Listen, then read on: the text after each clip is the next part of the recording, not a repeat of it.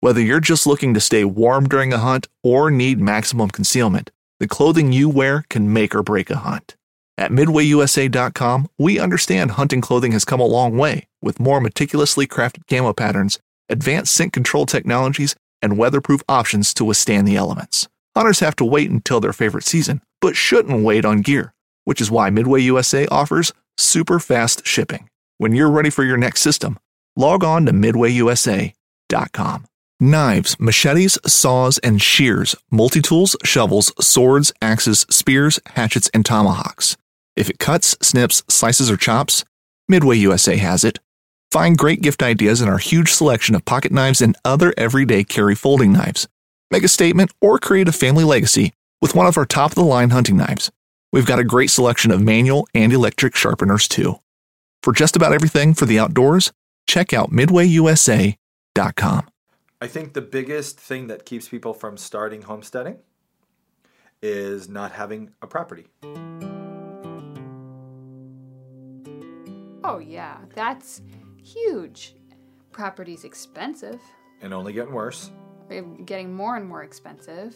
That's such an overwhelming thing to purchase. It's not like you're going to go and spend $100 on a... What do you spend $100 on nowadays? In this episode of the podcast, we want to help give some advice on how to find a cheap homestead property. And full disclosure, cheap and perfect, you're not going to get both. So if you're looking for a cheap homestead property, if you just want to start and you're looking for a cheap place, we found a couple cheap ones. I will tell you how we did it. Yeah. The world that we live in is a crazy place. This is a pandemic. The toilet paper tussle. Inflation hitting a new... They are protesting. But you and me, we can make a difference. By just starting a garden, harvesting rainwater, raising some meat chickens with a couple of friends. All these little steps, bit by bit, it makes life better for you, me, and our kids. So if you've wanted to start homesteading, or maybe just grow your homestead a little bit bigger this year, well, you found the right podcast. Cozy up, it's time for another episode of Homesteady. This episode of Homesteady is brought to you by... Do you hear that? What is it? That's the sound of my chapped hands. Is that sandpaper rubbing together? Whatever. Yours are no better. It's cold now, and I'm milking a cow, and I'm processing milk and cheese, and my hands are dry and scratchy. I'm editing videos. I'm working on the studio for podcasting, and Oh, that one callus you got this year is I'm really starting to bug you. You love the product that we're talking about today. I do. It's one of my favorite things from Laurel Mountain Soap. It's their lotion bar. So yeah, it's like lotion that you would normally get in a bottle and pump out into your hands. Yeah, I need another lotion bar. Podcast audience is gonna love this. Yeah. Hi, everybody. But it's in a bar, which means it's super moisturizing. Yeah, it doesn't have the liquid in the moisturizer like a lotion would, so it doesn't evaporate off your skin the minute you apply it and actually dry your hands out, which is what most lotions you're buying from the store are doing. They're actually making your hands drier. Why would Big Pharma want to produce a product for moisturizing your hands that made them drier? I don't know. Maybe so they could sell you more lotions and creams? You'll love this bar from Laurel Mountain Soap. And she's got unscented, if you're really sensitive to fragrances. They're all ingredients, you know what they are. Jocelyn makes her stuff with high-quality butters and solid oils that melt with the heat of your body so that the lotion absorbs quickly into your skin. Unlike a lot of Big Pharma's lotions, which actually have preservatives in them that can block the absorption of the lotion into your skin. That's the whole point of this stuff. We use Laurel Mountain soaps, deodorants, lotions. Lip balms. Great gifts and really nice for this time of year when everything's getting so dry. If you want to see them in an episode of our podcast or listen to them, they taught us about soap making from goat's milk soap, which is what they make their soap and lotion from. I thought you meant listen to the lotions. If you want to listen to their lotion. Listen to this bar. It's amazing. Doesn't it sound so pure? Laurel Laurel, mountainsoaps.com. Don't forget to use the coupon code HOMESTEADY for a discount off your order. We are not millionaires. Yeah, we're going to really have a full disclosure here of our financial state. We're not millionaires. In our last episode, we talked about how we started dreaming of homesteading, and we were literally going to just buy I think at the time it was 2 or 3 acres. Yeah. My parents they had 2 acres in the middle of Danbury, Connecticut, which, if you're familiar with Danbury, Connecticut, it's not like homesteading capital of the world. No, I don't even know if they'd let us have chickens on 2 acres. That's why Danbury. we didn't move there, because they wouldn't allow us to have chickens in 2 acres. So we have a long history of searching for tiny, cheap, not perfect homestead properties. We've got pretty good at it. Proud of that. Yeah.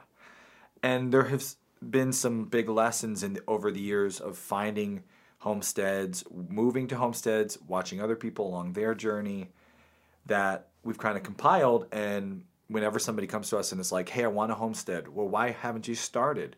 I don't have land. Or I'd like to expand my homestead. I already do everything I can do in my backyard, but I want to do more. Or I want to move away from this super urban location. What can I do? You're a Zillow aficionado. Welcome. We are millennials after all. What else do we do but look on Zillow for properties we can't afford? What's that college humor video, wasting your life on Zillow? That's why I love wasting my life on Zillow.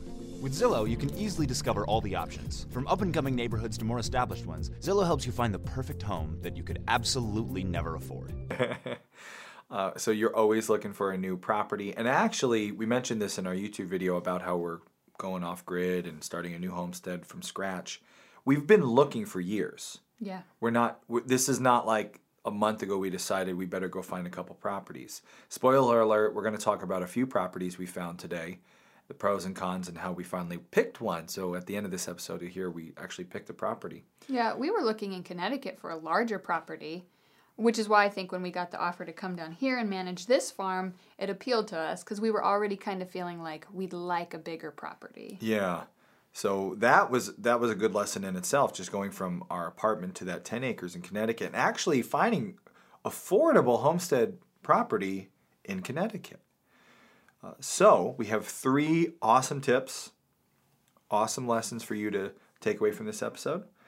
Shall we dive right in? Yeah. These are the things that have helped us be able to locate now 2 properties that one of them will be our future homestead. And like we said, we found our Connecticut homestead. We've, over the years, found nice parcels. What's number 1? I forgot. Don't be afraid to ask.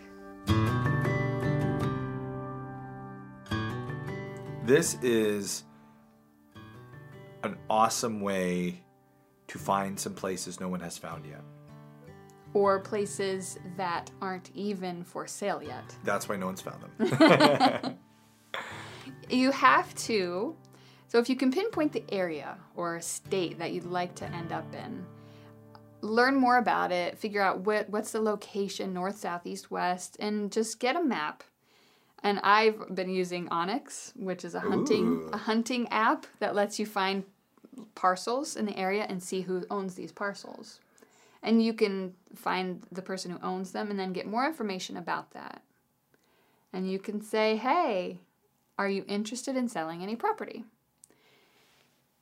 I feel like to a lot of people this will seem crazy because we want the property. We want our 20 acres. Yeah. But there are a lot of investors, land holders, farmers who are willing to part with a few acres, 5 acres, 10 acres. It's not an unheard of thing for them. No, because if you think about in their mind, why do they even have, maybe it's a family farm, right? And they have 100 acres because it's a family farm and they have 100 acres. Time marches on. They're not making a great living off the family farm. The older members of the family are dying. Yep, they're slowing down. Now, they're not going to go sell the family farm right now. They're still living on it. They're still using it. But times is tough. And let's say you were to suddenly one day give them a call while they're already dealing with times is tough. Hi, I'm a nice person. I have a nice family. We are raising chickens and tell your story. Remember this, you're pitching anytime you're interacting in this experience, buying and selling land, there's story involved. So give them your nice story, give them a smile. Especially if it's somebody who has owned a family farm, right? It's near and dear to them. Yeah, and they would trust us, they would love to see someone who loves farming and animals take it over. I would be interested in buying 5 or 10 acres. Parcel from Parcel. Now, what's that they're going to do is they're going to look at their map where their house is at say their house is at the middle. They're going to find the way farthest 5 or 10 acres that they don't ever go to. Yeah. They don't like, and they've been paying taxes on, and the taxes go up every year. And they're going to think, you know what, an extra 20, 30, 40 grand right now and not having to pay those taxes could go a long way towards just keeping me happy the next 10 or 20 years on this farm. Or you might find out they're newer owners and they don't want it anyway. They just inherited it. Yeah, that's what I was going to say. Like maybe the farmer has passed away. His kids have been taking care of it. It seems impossible, like I said, to think like somebody is selling property, but it's happening all over. And there's actually 2 properties we're going to talk about later in this episode, but I should say 3 really parcels we found through asking directly to looking at a map, reading a name, getting the contact information. And I can think right now in our circle of how many older people do we know who have passed away recently, who have large properties, and they're kind of like, what's going to happen with them? Yeah. Even though they're not listed. So is there somebody in your circle, in your acquaintances? Just think out cousins, uncles, distant relatives, or find that area you want to look into, get to know the area, ask around. The story of my brother, how he found his home, his beautiful property, is it 50 acres? Yeah. With a pond and a house. Oh, yeah. He saw it, he liked it, he went up to the people and he offered to buy it. He knocked on the door. They came to the door. Now, he was local to the area. He knew he liked the house. And I think the people knew of the families. He wasn't a total, but he was pretty much a stranger, pretty much a cold call. Yeah, and they said they had been talking about selling their house. I remember she said she believed in signs. And the fact that he walked up to the door and asked that day, she felt, you know what? The universe is telling me it's time to move on. And it honestly gave me chills, that story. It's just so like, wow, that's awesome. And I've seen this happen for people looking for space for their tiny home, where they just see a parcel they like, they go and ask the landowner, and they let them rent it for however much a year. Don't forget, he wound up without that house. Now think about, we're talking about today getting cheap homestead property. What immediately adds to the cost of buying a new property that's listed? Infrastructure, house. Sorry, no. That's not listed. Good to do a really good outline before you do a podcast. So good. No, competition. Makes the price go up. The minute you're going to bid on a property that's listed, and you're like, oh, been listed for 30 days. Especially the way the market was a year ago, right? Now you got to pay a realtor. Your realtor's instantly going to say, well, they're listed at 2, but you better offer 220 because I don't think because realtors the realtor do that. They do. They do not. They want that sweet realtor They never money. tell you go more. Of they course know they you want to go do. less. No, they do Well, not. They're always okay. like, Oh my depends goodness. what the market's like. Moving on. Not buying a listed property with no realtors. The person selling isn't giving the realtor money. You are not giving a realtor anything. So there's room for that. So just by finding a piece before it gets listed, you're wiping out competition. You're getting rid of them realtors. If you're a realtor in the audience, we like realtors. We've had some nice ones. I'm just teasing. Yeah, I was thinking like if somebody would come up to you right now and say, hey, I'll give you 30 grand for your car. Well, I didn't have to do any work to list it. I didn't have to put forth any effort to get it out to an audience. And, hey, I can buy a new car for that, and I've been thinking about a change anyways. Sure, let's do it. Yeah. It does take a lot of the obstacles out for the seller. yeah, don't be afraid to ask. Big gulp in there.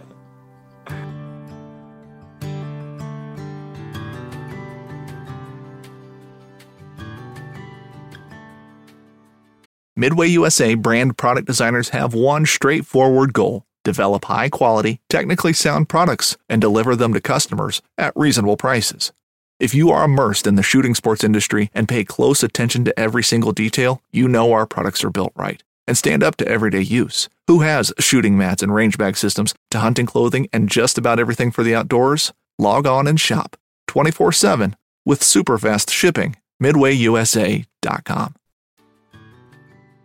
We're sharing the 3 best tips we have used to find cheaper property. But I know a lot of you listening have found a homestead property for cheap as well.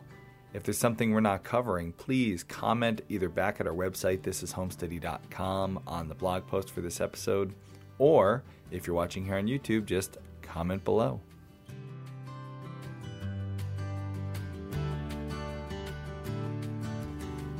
Don't be afraid to go off. Oh yeah, this is a good one. Okay, the next point, we talked about this in our recent video. We're going off grid, and it's not because you or me are doomsday preppers. No. It's not because We know so much about solar electricity.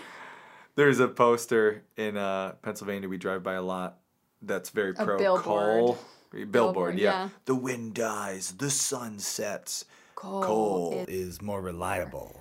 Which, I'm not sure that's accurate, coal people. Like the wind dies, the sun sets, but it then rises Does every come day. back up. Yeah, so Anyway, we're not super like, we're not going very off grid because knowledgeable about this stuff yet. we're so in love with it or anything. The real reason we're going off grid is because off grid allows you to buy properties that are more affordable. It really has opened up what properties we've been able to consider buying, because one of them is way far off the road and a well will cost $20,000 to dig, and We know because we got a electricity- quote. Yeah, and electricity to it, we're still waiting on that, the engineer to tell us, but that's probably $15,000 if they do a lot of the work. So yeah, the price of getting on the grid can be kind of outrageous for some areas. If a developer buys a piece of property, goes in there and puts in power, puts in a driveway, puts in Water. a well and a water system, all that costs a ton of money. Then let's say he decides he's getting out of there, but the property's for sale. He wants that money back. He's not gonna, there's value there. Yeah. Anyone sees, oh, look, we're ready to build a house. Perfect. So when you go looking for property that has already power run to it, already some kind of water system or even utilities, it is worth more. So it Even as demands we more. learned, if there's a driveway, it really, any work that's been done on the property really increases the value of it. Even stuff that we look at, or I looked at previously to this, like a driveway is just a driveway, right? They're there. No. We are going to introduce you to, you may have heard them on the podcast in the past, but my parents. My parents run a company called AJM Earth, and for the last 35 plus years, because they started As old as you are. Yeah, they've been developing properties, doing excavating for people, earthworks, foundations, building, helping with home builds, and then doing all kinds of different landscaping things. So we actually talked on a YouTube video recently with my dad about basic infrastructure to get onto the properties that we're looking at. And he talked about the cost for driveways. This is just driveways and doing some trenching for utilities. And he was talking about a project he's doing in Connecticut right now where just the trenching for utilities is $15,000. So It's just the trenching. That's not even having the power company put the line in. right. That's like the stuff we'll say, hey, we can do that. What we just let's get a trencher, let's run on this conduit or the pipe up there, and they'll Yeah. like that's not even getting you power. On the other hand, when you're looking at a property that has nothing done, right? It's raw land. No driveway, no power, no utilities. A lot of times you're going to find those further away from town, further away from... off of roads that aren't even maintained in the winter, right? That's They're a gonna possibility. Be pretty remote. Yeah, a lot of these... Gridlessness makes me think of gridlessness. Oh, their advice was great. We interviewed Gridlessness. Boy, that was a long time ago on the podcast. I'll put a link to that episode. Planted it's a good one. seed, though, I feel like, for us. Planted that seed. Yeah. I very rarely, and I don't mean this in a, offensive way, I very rarely interview people who I am envious of, because most of the people we interview have a similar life to us. Yeah, we're all kind of doing the same thing. But Gridlessness, I remember being like, oh man, I want that life.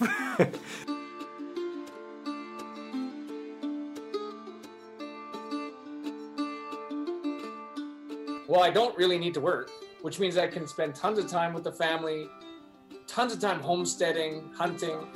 Jeff and Rose are living an off-grid dream life with their family. This is the story of how they built this life. If you want what everyone else has, then go for it. And if you want something different, do it. They're up in... Canada. Yeah, way up in Canada, somewhere in the middle of nowhere, and they're always catching salmon and hunting moose and panning for gold. And very off-grid. So yeah, they're right, their quad and their off-grid. driveway. Well, our approach was to kind of just reset our standard of living down to the camping level. We both love camping and hiking and backcountry and hunting outdoors. So we're totally used to staying in a tent for a week or two. We thought, well, why don't we just start camping? We'll put up a pop tent, and then as we'll figure out which priorities kind of bubble to the surface, right? And as things kind of came up, and we're like, wow, we really got to deal with this. We dealt with it.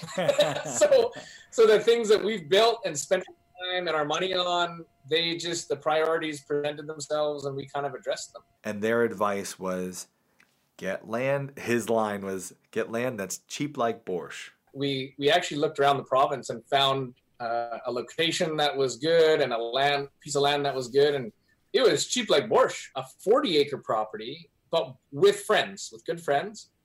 We split the property. We kind of got our 20 and they got their 20. It had no driveway. It had obviously no services. Fully treed, like it was like a forest. Yeah, no fields or anything like that. It was 20 acres for 20 grand, which is what a guy what we would have spent on rent for 1 year.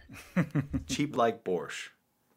Borscht? Borscht, like the Russian. Borscht? How do you say, like the soup? The Russian soup, yeah, cabbage cheap like soup. borscht. All right. Am I saying that right? I'm good. Borscht? I don't know. You're more Eastern European than me. How would you say borscht? That's too much pressure. Borscht? I have no idea. It's the Scottish in me overtakes it. Gotta get the borscht. That was Irish. I'm more Irish than Scottish, so I'm You sorry. are. I am. I won't do the Lucky Charms bit. I won't do the Lucky Charms bit. Trying so hard not to. So imitate yes, Lucky. remote. Think remote. We're not gonna find it. No. No. Couldn't help it. You're not gonna find it in Danbury, Connecticut. No, you're not. No, and here's the thing: because it's more remote, less people. Again, less competition, less people vying for it. So it's going to be cheaper to buy the property. Now, if you go building a huge modern home that needs a giant solar system and a giant water system, and a big driveway to get all that construction in there. You can very quickly turn this cheap land into a much more expensive project. So I know there's people who are like yelling at us through their earphones right now, like, but that's going to be more money. Well, it depends. Yeah, you have to be determined to go in and do it simply, like gridlessness. They didn't take the topsoil off their road and compact it. They're going around in a quad and a snowmobile and riding horses through the woods. I remember they talked about getting groceries on the quad and like grocerying, which, okay, now some of us, our life, we can't quad our groceries back and forth for 2 hours because we got to go off to work. But their whole lifestyle changed to this off-grid life where they worked remotely. They made a living off their computers and off the internet, which was slow, but they could get satellite internet. So the point is, you can, by finding an off-grid property and changing your lifestyle. Yeah, it'll be a big life change. Yes, you can do this. And we know because we're currently designing. And don't forget, you don't have to take all the steps at once. So if you buy your remote property, what do you want to do first?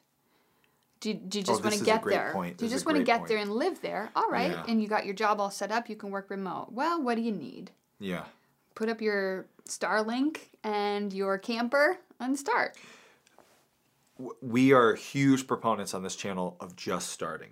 We literally have a little course about getting started with chickens that is called the Just Start Chicken course, which I'll link to if you're interested. There are people who always write us and say, I'd love to, but I can't because I don't have the land. If you buy the cheap, off-grid, maybe it's a few hours from you, you'll have that wonderful feeling of a project to work on, to actually work on, not dream anymore. I know a lot of people listening and watching are in the dream space, and there's a time for that. But you want to eventually move into... You want to take steps. Working. And even if it's just owning the land now that you go to on the weekend, how excited are you going to be to got your go? Land. And maybe you set up a campsite. And now you could do a little, maybe, Airbnb your campsite when you're not there and make a little more money from it so you move along the dream quicker. Right. Maybe a project or two each year. This year we're going to put in a pond, or this year we're going to put in a driveway. Or we've got our camper set up. Oh, this is great. You know what? I'm gonna get some solar in there. Okay. Well, now you've learned about solar. Yeah. The solar's great. I want some water. How much does it cost to drill a well here? Oh, well, I can afford that right now because I've been Airbnb-ing it. So now I can afford to put a well in. Yeah. You don't have to blow into that property and develop it start to finish, 100% American standard right away. Yeah, absolutely not. And if it's a cheap property, you probably could actually afford, while still making your life changes and transitions, to at least own it and enjoy the property, whether that's camping, fishing, hunting, hiking, timber, firewood. There's so many cool things you can do without even living there. Yeah. Which will get you further along in your homestead dreams. So off-grid, don't be afraid, but remember, it's going to be a lifestyle change. Yeah, and we're never endorsing jumping in without knowledge first. Yeah, no. So we're not saying like, hey, this guy's selling 2 acres of land for $50,000. Hey, that's cheap enough for me. I'm going to get it. Go look at it. Establish what the water's like. Make sure you're being smart about your land purchasing decisions. And I actually want to add, we've often said in the past, we don't think every homesteader should go off-grid. This episode is about how to find some cheap land to start. But if you're not into the idea of off-grid, if you don't want to develop all your infrastructure and have battery banks and solar systems, then disregard that and ignore it. Take the other good bits from this episode. Off-grid isn't for everybody. But if you're willing to do it, or excited to do it. It can be a really good way to find some inexpensive property. Great way. So don't be afraid to ask, even if a property isn't listed. Don't be afraid to go off-grid if, you got that little notion in your heart that you could do it. And point number 3 is... don't be afraid of the diamond in the rough. One whose worth lies far within.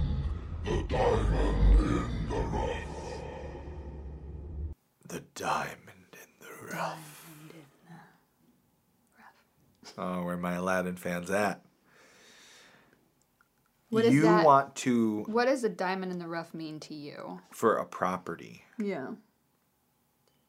Imagine your dream homestead. Right? Imagine the beautiful pastures and the ponds, the nice little barn, the cozy house, fencing. Now, get rid of all that. So it's nothing. There's none of that. Nothing. I think I'm not super handy. I'm not super, handy husband, your typical farmer guy.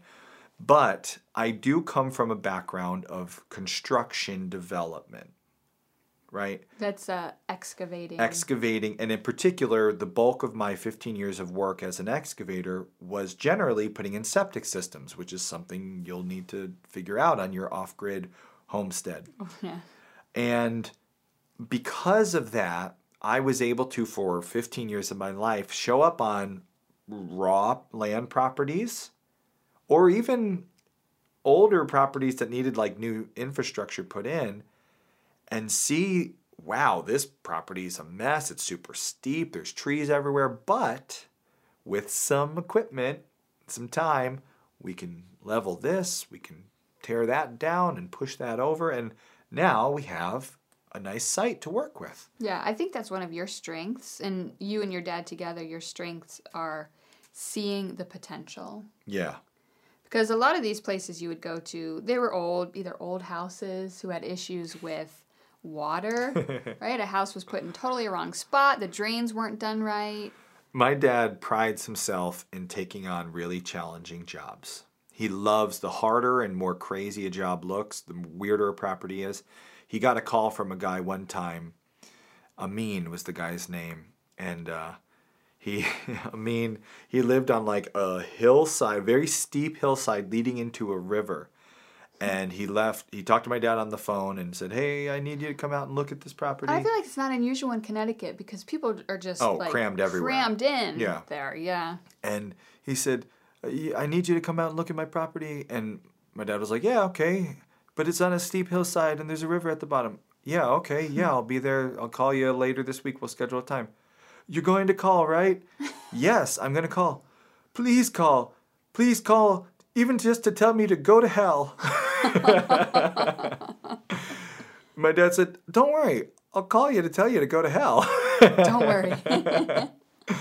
He was so worried that my dad wasn't going to call him back because so many construction workers had seen the property and then been like, no way, I'm not doing this. But my dad, we came in, we looked at the property. He got a special track machine so we could do the steep hills, and we did it. We did the job, no problem. So we like finding the property, the diamond in the rough. The average person looks at it maybe and says like, calls you to tell you to go to hell. But we can see the potential. Where could we get a road? Where could we level some spots? Where could we flatten? Yeah. And this is where this advice is good advice if you have the eye and the ability to see this, or if you have people in your life who you can bring in on this, even if it's professionally. If you don't know what you're looking for, it could be hard to spot a diamond in the rough. You could get into trouble with this bit of advice. You could wind up being like, oh, this is a diamond in the rough, and really it's just a lump of coal. But, and that's where we're going to give you some guidelines here of what we look for. Look at a property that's not developed, that's not appealing, that people don't really want. What do we actually look for to say, you know what, although this is ugly and nasty right now, there's potential here? I think first step is get all the legal things straightened out. That's a great bit of advice. See what the oil, gas, mineral rights are on there. Make sure you own them. Me, in particular, I like to own everything on my property. Yep. See what kind of liens or any sort of... do you have... What do you call it? The right of putting a driveway in there? Easements. And easements. Does and the easements property... you need. Make sure there's a way you can get to the property That's if it's landlocked. another great... Because any legal stuff you're going to have to do... Here we're going to tell you what's a lump of coal and what's a diamond in the rough. Ready? Nice and clear. If there's any legal issues, that is a lump of coal. Yeah. You can be locked in... So if let's say your property you found is landlocked. There's no driveway existing to it. And you think, well, I'll just put a driveway over one of my neighbor's properties. They're not using it. I'll just say, hey, do you mind if I put in a driveway? I got to get to my property. They mind. Yeah. They always mind. My dad's been in a driveway legal battle for probably 10 years on one of his properties that has been landlocked. There was a driveway, and then it didn't get used, and now it's, well, can we put a power line in here? You don't have the easement, So If there's legal thousands issues, of dollars worth of lawyer fees to get this sorted that's out. a lump of coal. Legal issues, if the property is not being bought up because of legal stuff, it's a lump of coal, forget it. You don't have the endless budget for legal battles. No. Now, checks out there, no legal issues. Okay, let's move forward. Number 2, way to identify a lump of coal from diamond in the rough. There's a lot of times you'll find properties that are just raw land that are available that have a lot of wetlands. You might be attracted to this. You might think, oh, this is great. There's a creek running through. So and beautiful. I can manage this creek and build it for my own needs. And we actually, one of the properties we're going to tell you about has a creek. But be very careful. If your property is all what is referred to as wetlands, a lot of times your states will highly regulate what can be done, what can be put into it, and basically your property will be a nice stream you can do nothing with. Yeah, you can't, in a lot of states, you can't divert streams or disturb them in any way, save but for like, you can plant things along the banks that prevent erosion. Right. So if it has a stream on it, which we're going to talk about a little bit, that's okay, as long as the property isn't like a long, thin piece that follows the wetlands. So make sure you actually have some dry land. Having a creek, awesome thing on a property, but make sure there's also other. If you find a cheap piece of property with a creek and it's just that, that's why. Yeah, don't do it. Yeah, that's a lump of Water coal. everywhere, even if it's fine with your state regulations, you can't build on water. Yeah, that's another good point. Just too much water in general. Yep. Marshlands. I guess you can build on them. That's not yeah, you can build on them, but it's hard to homestead, farm cows and everything on marshlands. Here's another good thing to look for, because you want to have livestock. Make sure to check, if you're looking at a property, any zoning regulations. Maybe where you're looking doesn't allow any of the animals you want to have, any of the things. Like we said in Danbury, it was you could have acres and not be able to have chickens, much less pigs or goats or donkeys or cows. Now, when some people think about a homestead or a small family farm, the picture that comes to mind is kind of the picture on the side of the Pepperidge Farm bread loaf box. I'm gonna picture that. I can't envision this. Did you have cinnamon raisin bread today? Is that why you're thinking of this? It was Pepperidge Farm. Nice red barn, big cornfield in the back, the cows out in the side of the barn, and everything's flat and green and wide open to the beautiful sunshine. Don't be afraid. Here's where we're talking about a diamond in the rough. Don't be afraid to find a property that is not flat, that has some hills or even mountains. Now, we don't want steep cliffs. Unless you just like goats. Goats do great on cliffs. This is one of the ways you can find a diamond in the rough. A farm, a business that is producing crops, needs flat land to run a tractor. So you'll always find flat parcels to be worth more money. Relatively flat. If they can drive a tractor on it and there's good dirt, they can make money from it and they can get a loan, which will allow that value to be higher. Yeah. If a farmer can't go and plant corn there, but you could raise some goats, you're looking at a nice diamond in the rough. This is one of the ways I feel that we were able to find the property we did in Connecticut. It was not flat. It was a lot of steep terrain. Yeah, a lot of mountain rocks, lots of rocks. Not a lot of nice topsoil. You would never imagine growing crops there. But over time, we flattened some area to plant crops. Cut down some trees. We opened up the canopy and planted pasture on rolling hills. You might not be able to bring a tractor in, but you could bring some cows or some goats in often. Cows can take some terrain. And goats like hills. Goats love hills. Sheep, right? So start looking at properties that are not flat farmland, but instead hilly. Yeah, have some elevation. Elevation changes. And that opens you up to valleys. That opens you up to mountainsides. Harder to develop. Going to take some real, elbow grease and grit, but they'll be cheaper. Good place to go. Don't look at a property that's ugly and think that it's a lump of coal. Your property might be ugly. Why? Maybe loggers have been in there already and have logged this property. This is what people will sometimes do. They'll buy a property when it's cheap, hang on to it for years and years. Now it's got mature hardwood trees, and they'll harvest them. Now they don't have any interest in hanging on to this property any longer. They've taken the value out of it, and it looks ugly. The loggers have been in there.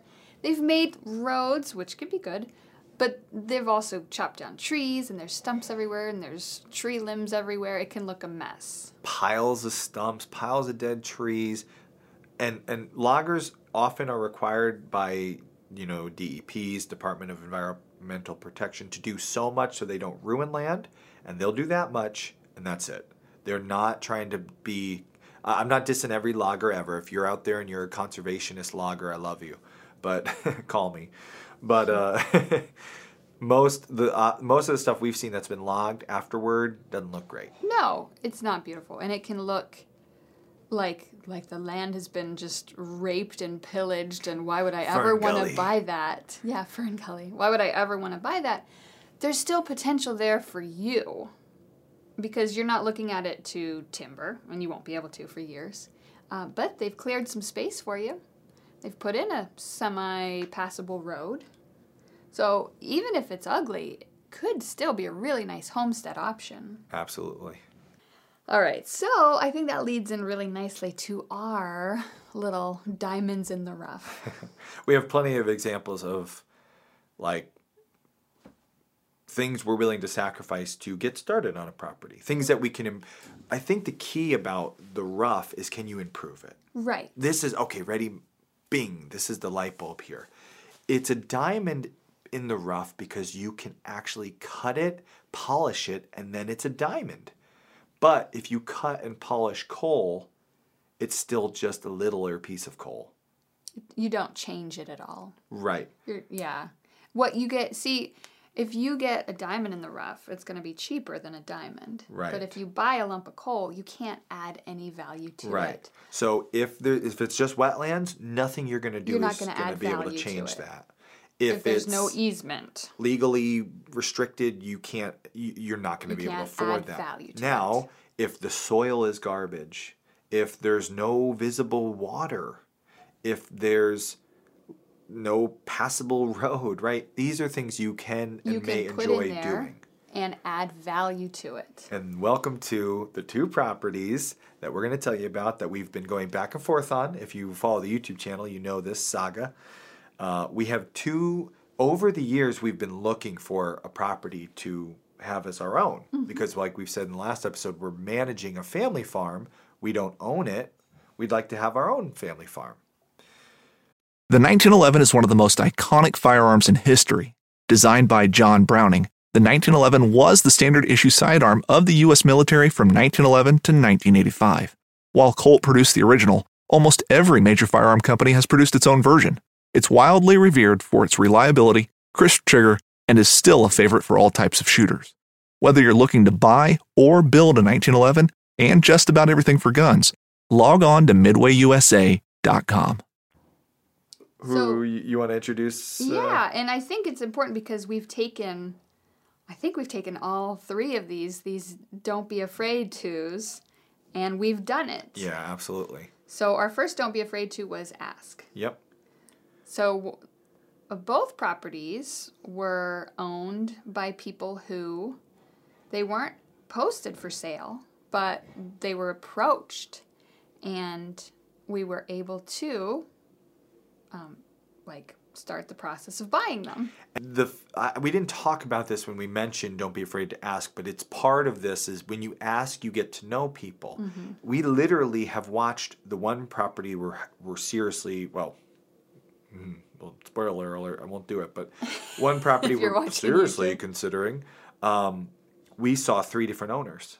The original owner, we found out who it was, inquired of, that person died. The person who took over that person's estate got all their stuff, didn't want all their stuff, wanted some of it, but not all of it. Yeah, because the location isn't convenient for them. Yeah, and through this chain of events, because we were continually asking, we were in touch when it was time for us to get access and be able to work it. So we'll get to that property So in a we're second. saying that is the one we purchased.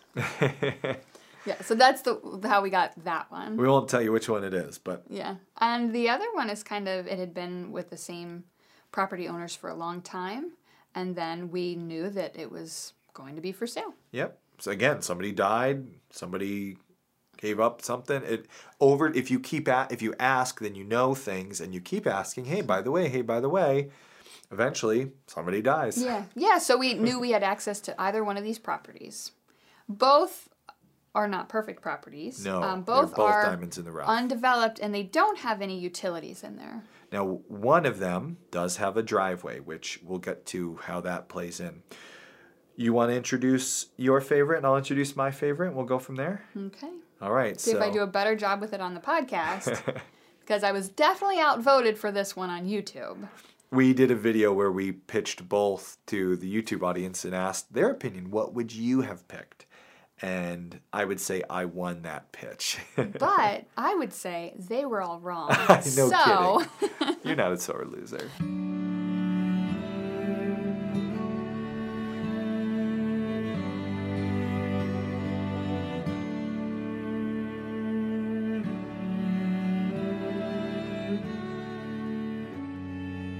Well, it's sunset right now, but when it's not, it's very sunny. As you can see, it's very wide open.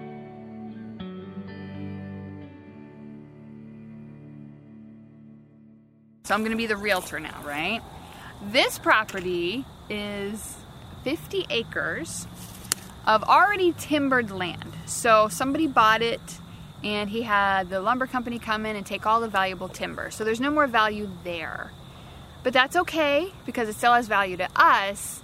The company who took the trees out also cleared off a big clearing at the top of the mountain. There's no topsoil now, it's kind of been washed away, and there's lots of weeds. But for us, if we bring the animals in here, there's a lot of potential. We can rebuild topsoil, we can plant some pasture. No. So yeah, I like what we refer to as Sunny Mountain. It is a 50-acre parcel. Yep. That it was just completely wooded. It does have a stream running at the base of the mountain, and it was logged. So the loggers put in a road that the owner then ended up refining, I guess you could say, like really making it much better, putting drainage in and everything. But you go up this long, windy driveway to the top of a mountain that has been cleared by the loggers, stumped out and everything. It is not beautiful. Imagine the head of a bald man who still has hair around the sides. It's a bald head with a rim of forest around the side. It's my grandfather. It's Granddad. Yeah. So I guess we'll call it Bald Man Mountain. Bald Granddaddy Mountain. It does have a beautiful view though. And who, Granddad or the mountain? Don't tell me. He's got Mima. a really Don't nice tell mustache Mima. like mine. I wonder if the podcast listeners know I have a mustache. Okay. It's important. You love your mustache. It's a mountaintop with hills. It's a mountaintop with forest all around it. Pretty thick forest, very cliff-like, not like rolling beautiful hills, but at the top it's like flat and goes down gradually, and then it kind of goes straight down. There are a few edges that are pretty steep. Yeah. It is very windy, and it is wide open. So. Remember, you want to do a better job of convincing people. I know. Well, I'm just being honest. See, I'm an honest realtor. That's the problem. I'm a better realtor. You're too honest. Yeah. These... It's a real fixer-upper. Exactly. A little TLC. These can all be improved on. So there's no grass yet, but that's something that can be improved on. If you don't see grass, just think to yourself, what am I going to need It's to just a improve blank this? slate. Bare canvas, ready for your artistry. Where we live right now, we're facing it. There's a hillside where it's all grass. And I remember as a kid playing on that hillside where it was just shale everywhere. So real brittle rocks. You would take a step and all these rocks would come falling down.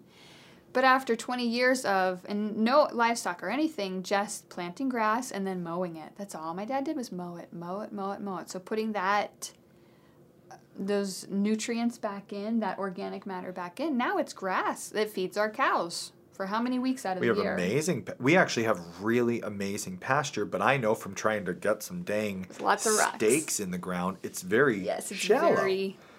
Yes. So although this mountaintop right now, you look at it and it's bald man's head, it's bare and it's not topsoil. When loggers go in, they cut the trees. If they stump it, oftentimes what happens is the stumps pull up, they pull all the topsoil with them, and it kind of stumping it allows the topsoil to just be washed away. So you would look at this property, and a lot of people on YouTube have and said, this is barren wasteland. It looks like a desert. Don't do it. Don't do it. But we know from having worked hillsides and mountains and rocks. shale and all these things, we know How quickly animals can put life back into an area. It was Alan Savory, right? yeah, Who was in Africa? Alan Savory. Yeah. How they just completely reestablished pasture in these wastelands. With proper management, you can get things growing and you can do it. People say, "Oh, it takes 10 years to build No, they topsoil." say 100 years for an inch to of build topsoil. an inch of topsoil. But with animals, you can have too much topsoil Yeah. quickly. So Right. we've seen it, we've done it, we've planted pastures in Connecticut, we've improved pastures where we are currently. And I've been following some people. I'm going to throw this out there. Grant Woods, he's been on our podcast Years long time ago. GrowingDeer.tv. He manages a giant property in the Ozark Mountains with a system that he refers to as the Buffalo system. To understand that principle of this mulch releasing nutrients and nutrient cycling going on in soil, consider the Great Prairie. Guys, no one was adding any fertilizer or lime out there, and for a long time it was supporting millions of buffalo, elk, deer, and other large critters. Or look at Yellowstone right now, or other large national parks. They're supporting a lot of critters off native vegetation. No one's adding fertilizer, and that's because of the nutrient cycle occurring. When we till, we disrupt that nutrient cycle, and that's why we have to have synthetic inputs. But with this system, that's two parts. No tilling, we're never tilling the soil, and making sure something's growing as many days out of the year as possible, and not just something growing, but a blend of plants, different species, because they make different contributions to the next crop. The Buffalo system sounds perfect, right? It's saving money, it's saving time, but like all systems, to achieve those goals, it takes a little time and proper management. Basically just mimics what livestock do. It mimics what the buffalo did on the Great Plains. You grow a diverse mix of plants, you trample or crimp them down, you move on and let them regrow. And he has built rich, black topsoil full of worms on top of nothing but gravel and shale. It's incredible. And he's done it in just a few years. So, Sunny Mountain, it's bare, not a lot of topsoil right now. There's no electricity there, but We have the I'm not tools. afraid to go off grid. I'm a little intimidated by it right now, Yeah. but that's why we have the internet and like some really fantastic resources that we're going to be utilizing. I think that's a future podcast. Let us know. Email us or comment on whatever you're watching or listening. Would you like to hear our episode, Things We're Afraid of, when it comes to going off grid? Because we're normal humans who like to, Well, yeah, the conveniences. When have we Yeah. ever lived without you go camping for a week, and when you come back, you're like, oh, light switches. there are Oh, they're times great. late at night where I'm thinking about, ooh, this might be crazy, but I know. that'll be another podcast. So that's our mountain diamond in the rough. Yep. It's ugly. It really is ugly. Now, being a mountain, there is no mountain stream here. You did talk about there's a stream at the bottom. There's but a stream at the bottom. If you picture the mountain at the very base, there's a stream, but we could not use it because we would be building at the top, on the top of the bald man's head. But what can we do about that? This is a great question because, again, diamond in the rough, you're not going to find a cheap homestead property that has a gorgeous pasture And a nice beautiful pond. farm Wouldn't pond. you love that? Right? I mean, that's what you have to understand. This episode's about cheap property. It's not about perfect. It's not about beautiful. We're not telling you how to find the perfect homestead property. It's about cheap. There's not going to be a great farm pond or a beautiful creek running Nice through green it. pasture with a farm pond, yeah. So you can put in a pond. I've been following Greg Judy for years. Greg Judy, if you don't follow him, he's got great grazing operation. And every farm he leases, he puts in a pond. You get somebody, now he's got good clay in his soil, that helps. But there's ways to put in ponds without clay. And you just got to do your research. Again, topic for another podcast. So although there is no water, and that's the other reason people are like, don't do Sunny Mountain, don't do Sunny Mountain. We're going to be putting in a pond with the help of my parents, who one of the things they do is ponds and dams and all that sort of stuff. So we'll be able to share that on future episodes of the podcast. And that is Sunny Mountain. So beautiful mountaintop, lots of sun. A beautiful mountaintop. The view's beautiful. The mountaintop is less so right now. But gorgeous view. Potential. We can improve. We can add value to that property. It is a diamond in the rough. Right now it looks very rough. And the comments on YouTube would say so. So many people were like, no, run. It is a diamond in the rough. We will add value to it. I feel like you cheated me. You cheated me of my win. I feel like because you're the one that edits the videos, you edited it nicer for Crawdad Creek. This is the place that you pretty much always wanted Sunny Mountain until I convinced you that Crawdad Creek was the better option. You're very persuasive. I have my vase.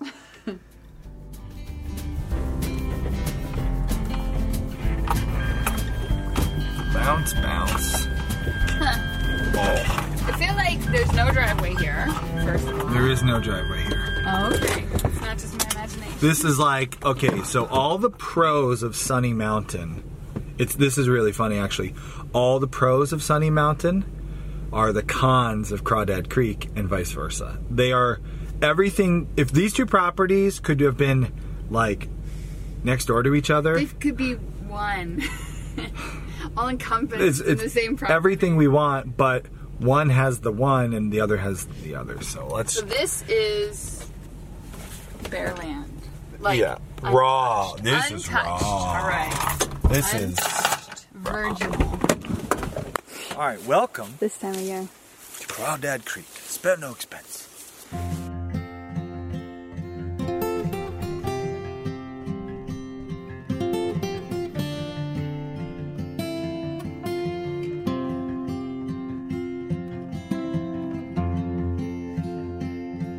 This is in a valley, not on a hill.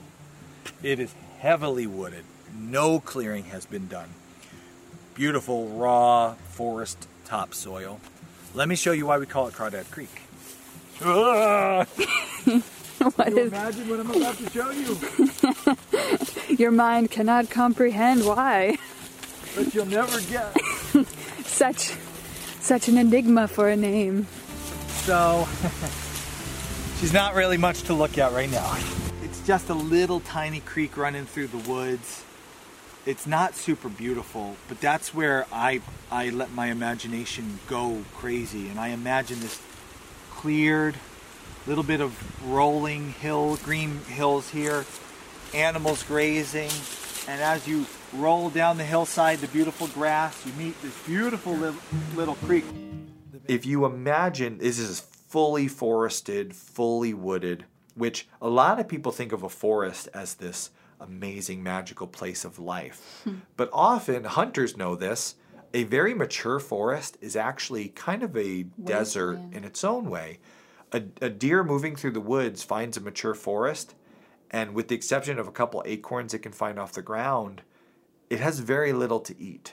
So why is that? Because mature trees crowd out the soil, and so not a lot is growing on the soil for the animals to eat. Yeah, so and the mature trees take the nutrition and they crowd it. So Grant Woods, this is something he talked about on our podcast years ago. The best thing you can do for mature hardwoods is cut them down. Now, this valley is not mature hardwoods. It's been recently logged. Logged and then regrowth. So you're in this awkward teenage stage of the forest where everything is tall and lanky and ugly. Oh, wow, look at you. It is very beautiful, though. It photographs beautifully. Like, it's just this beautiful forest as you're walking through, and these streams babbling little stream are running through it. And right away we looked at this. Very soothing and calming. And I imagine, putting up a couple dams, because this creek runs constantly, but it's pretty shallow. So a couple little dam waterworks, make some pools out of the creek where you could put a little fish or swim, and then clear the banks on the side of most of the trees where you could grow some pastures.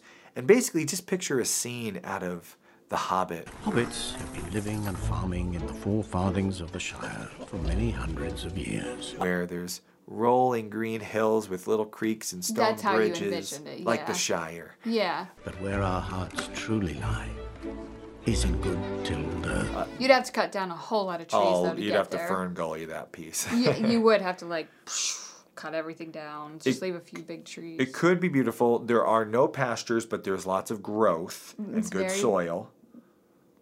Wet. It is very wet. It's wet, a creek, Crawdad Creek. Now, we pitched both of these properties because we were seriously considering both. And at one point, we went from, you were thinking Sunny, you swung completely over to Crawdad with the idea that that would be the place we would go. But the one problem, I'd say probably one of the bigger problems for us at Crawdad that we haven't talked about yet, which is very important to us, it might not be to everybody with their property. Yeah, that's another point, is figure out what's really important to you. For and us, make sure that property has it or can have it. Being YouTubers and podcasters, it's very obvious that privacy is super important to us. To me, yes. I don't like to be close to a busy road or a road really, period. Yeah, for safety reasons, for privacy reasons. Sunny Mountain was nice for that. It's a long driveway, which is bad for snow removal, but good for privacy. Yeah, Sunny Mountain, we're at the top of the mountain. It's completely private. The nearest neighbors you can see them through like telescope or binos. Yeah, Crawdad Creek is the opposite. There was a road that runs parallel. Right, yeah, actually through a piece of it. Yeah. And then parallel to it. And literally, it's on both sides of the road. And because it's a valley, the road kind of goes up the one side of the valley. You can see the entire parcel pretty much from the road. Pretty much the whole time. So for us, we had really decided Crawdad was the right one for us because it had water, and water is so important, and it had growth, and we could manage what we cut instead of having this clear cut for a property. But we ran into the problem of having a spot that was dry enough to put a home, dry enough to put some animals where they wouldn't constantly be in the mud and be sick. And private enough. And also private, where you couldn't see it directly from the road. And we tried. I mean, we walked all over that parcel trying to find a good location. We brought your mom and dad in there because they know how to move water and they know what you need to build a road and build bridges. That's what people say, build a bridge. It is not that simple to build a bridge. This is what I've learned. Yeah.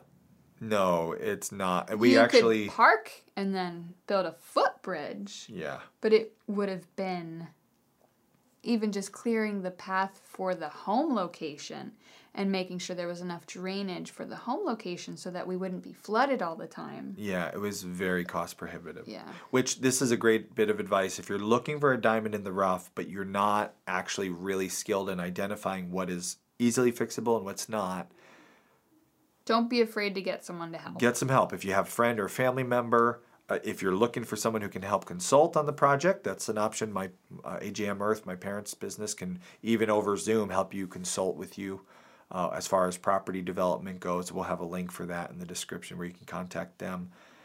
Just one walk is all it took. We took a walk with them with the objective of finding a location, putting in a driveway. Instead of, because we showed them these properties previously just as like, aren't these great? Yeah, these are great. But now it was, how will we do this? Where and how? Where and how. And when we really started planning, this is where a house would go. This is how long the driveway would have to be to have high, dry, private ground to put our homestead on. We could do it at Crawdad. Usually anything is possible. Anything is enough possible. Money. That was my dad's line. Grampy says. Yeah, hey, if you got enough money, you can do anything. the figure he gave us for just establishing a driveway and prepping a site to build on was about $50,000. Which we haven't talked about our budget yet officially, No. but rest assured, we don't have that is $50,000. a sizable chunk of it. And there's a perfect example where the cheap land may be more expensive to develop later on. Especially so you have to if be careful. You're looking for the level of development that we all expect now in the first world country that we live in. Right. If you want to be able to drive on your driveway, if through you're going to 4 gridlessness, seasons, if you're going to quad on the trail, Yeah. But there's if you that want a option. 4-season driveway that's easily passable. This is a good place to say gridlessness has the life they do because they are more willing to be more hardcore than you and me. We've looked at their style of living and said, that's a little bit more hardcore off-grid.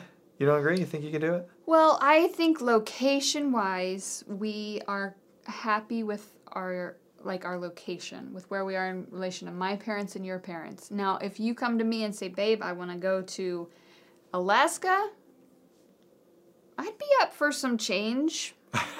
Like I've been talking about a snowmobile, so. That's true. But I think for where we're picking, yeah, we need to be driving in and out of our driveway. So we're not going to Alaska. And we're not going to Crawdad Creek. We decided after taking a good hard look at the options, although for a time you were like, you know what, no, I really do like this, let's do it. We started pricing out the infrastructure that we would have to put in, even though it's still off-grid property. We want a driveway, and a driveway we can drive for 4 seasons. Yeah, and here's a tip why I ended up saying in the end, and why I think we both said Crawdad Creek wasn't for us. We were observing it through 4 seasons. Yeah. So while it felt very private Yep. during spring and summer, once the leaves started to come down, we realized just how close we were to the road. And how well used that road was. We thought, like, it's not a busy road, but it really is a lot busier than we thought. Yeah. And the house location would have been a lot closer than either one of us wanted. Oh, yeah. So it's another tip. Observe your property. If you can. If you can, in 4 seasons. There's the big announcement. Let the cat out of the bag. We have picked our property. A off-grid, cheap homestead property. And it's Bald Man Mountain. I hope we don't lose any bald listeners. We like it's Granddaddy. I like bald listeners. Gonna have to be creative about our name for it. Sunny Mountain it's gonna get stuck. has a bit. Bald Man Mountain is not where I want to live. Sunny Mountain is a. Yeah. So, in future episodes of the podcast, we'll start to tell you more about Sunny Mountain. And our what are plans. you going to be doing with it soon? We have to do, obviously, this is a diamond in the rough, so no good soil, no good growth, no water. Well, we got to cut and polish this diamond. We can fix it. We can. And we're going to talk about that in upcoming episodes of the podcast. I will add links in the show notes to my interview with Gridlessness and my interview with Grant Woods. Those are 2 great, really old episodes of the podcast. I know you're going to enjoy. Check them out. Links below. We'll see you guys in the next episode.